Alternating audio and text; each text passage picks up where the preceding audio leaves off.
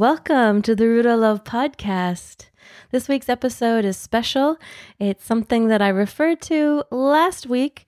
You might not have heard about it, but I'm telling about it now. I have decided to record heaps more solo episodes to complement the interview style that I do as well. So these solo episodes are going to be quite eclectic, a mixture of personal writings, songs, stories. You'll be slightly familiar with this, but this week's episode comes with an adult content warning. So I'm going to read a short story that I wrote. It's an erotic fiction. It's highly sexual in content, so please do not listen around children and don't listen yourself if that does not sound like so much fun. I only want to amuse and delight, not scar. So the piece that I've written for you to hear this week is called Delightful Vacation. And it's about a fictitious BDSM couple where the female is the dom and the man is the sub, and they are deeply in love and respect for each other. So I hope that you enjoy. I will begin now. She's always wanted to go away with him. They both have their separate lives, partners, busy ways of living. Wonderful ways, don't get me wrong, but she wanted more of him. She'd had to share him with the world, and he her. They watch each other from afar, cheerleading each other's accomplishments. The wonderful idea struck her suddenly, as if the moment had been building, and now was the stroke of genius that was upon her. They'd go away with each other. They were close enough that a halfway point could easily be negotiated, and since she was a budding dom, she feverishly took the reins, planning where they'd stay, when they'd leave, what they'd do, and what he was allowed to pack. The entire time she was planning, and the weeks leading up to the trip, he was not to touch himself. She insisted he was to take a train to their destination, a small fishing town in the south of France. She'd rented a modest but well-kept house on the main road and arrived a day before his scheduled appearance. She asked him to wear nice shoes the day he arrived, so she could hear the sound of him walking across the cobblestone terrace. She instructed him to enter from the street-level patio.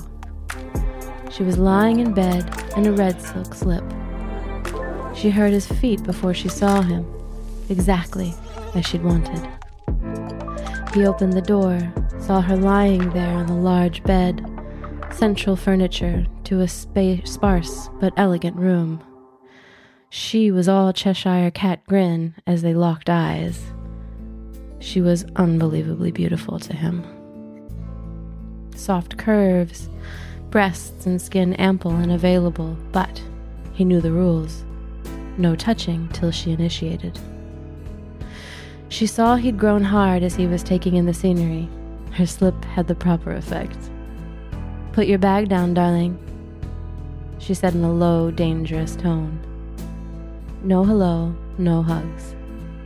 Prior to this moment, a clear and lovingly prepared agreement had taken place, each moment negotiated and understood, though it hardly seemed real anymore, having taken place days before, and all the energy of travel and arrival made remembering it deliciously difficult. He was both excited and completely out of his head. He grew fuzzy as he started to slip into a headspace of submission. He knew she loved order, and he placed the bag against the wall, out of the way, but took a moment to fiddle with its form so it could look as aesthetically beautiful as possible. They were both artists. Visuals were everything to them. She noticed and graced him with a smile, though it vanished quickly, like sunshine hiding behind the clouds. He had no idea if he would be punished further with no release today. He had no idea of that oh-so-desired detail. "Darling, draw the curtains. Take a shower. Then sit right here beside me. No talking." He nodded silently. His eyes were watering with need, His cock hadn't been tended to in so long, and his heart was as tender and desperate as he'd ever felt. The urgency and need made his senses scattered and trippy. By the time he'd finished washing travel and nervousness off him, he'd had more time to settle into his role. And because he felt so safe and loved by her, he was calmer, knowing his submission would reap so many awards. He no longer felt the aching hole inside his heart. Most of the time, the ache was there, for them both. But when they were together, there was no sense of this. They had immense levels of protectiveness for each other, and this time was filled with wonder and thrilling feats of adventure. They never were bored, never lonely. He walked across the room, realizing there was no sign of her. He was harder than before, cock rising higher and higher, waiting to salute her and be touched and loved by her. But where was she? Music started to play. It was beautiful. A mournful trumpet soliloquy mixed with atmospheric sensual beats. He moaned. She still hadn't shown herself. He lay on the bed, realizing she was making him wait, as she'd been waiting for him. How long had she planned this amazing swap? Seconds creeped by. His skin was getting cold. He shivered. As if psychic to his state, she appeared in the far left doorway, a walk-in closet he'd not noticed before. She was a goddess, hourglass shape, and filling the room with her power. Completely naked, save a red velvet rope wrapped around her waist, she'd left herself unshaved, knowing he loved her soft pubic and armpit hair. She approached the side of the bed, touching his chest to ground him, assure him he was about to be rewarded. She looked down at herself now and began to unwind the rope belt she'd fastened. It was a long, braided, soft rope, and now she held it in front of him. He immediately put out his hands. He was tied up in an instant, and the whole while her warm skin would brush up against his thigh, belly, chest. He could feel her breasts, and he grew harder. With his hands unavailable, he knew she was feeling much better, more in control. He loved this for her. He knew her past, knew she'd had her pleasure stolen from her 1,000,000 times, broke heart 1,000,000 stings. Though she'd never cried in front of him, he knew there was the softest, most saddest woman in the world under that skin. He moaned, and that smile crept over her face once more, and she climbed onto the bed to join him, both of their nakedness now perfectly in harmony. She started by warming his body with touch. From his feet, calves, the strong thighs she loved so much, he could feel her fingernails a bit on his thighs, though her hands turned soft and insistent when she found his cock. She leaned over, exposing her long back to him, and he felt her hand expertly take hold of his shaft as her tongue rimmed the head of him. She played ice cream cone licking games with him for a while.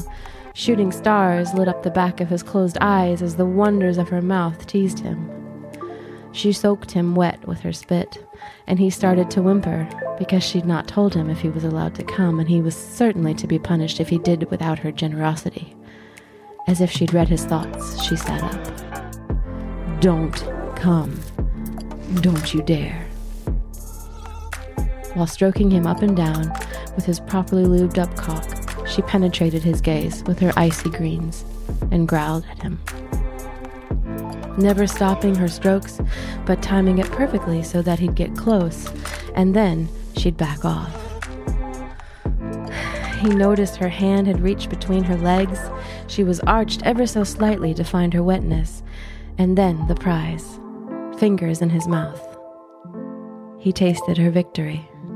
She must have come before he'd arrived. She smiled at his wide-eyed wonder. He licked his lips and moaned, showing how much he loved the taste of her. As his reward, she threw a leg over him, guided him into her, and as he was bound, was forced to allow her to ride him into glory.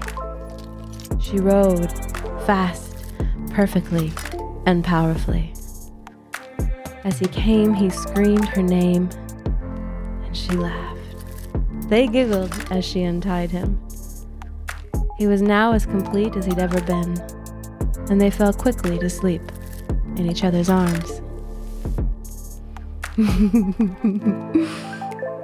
Hope you enjoyed.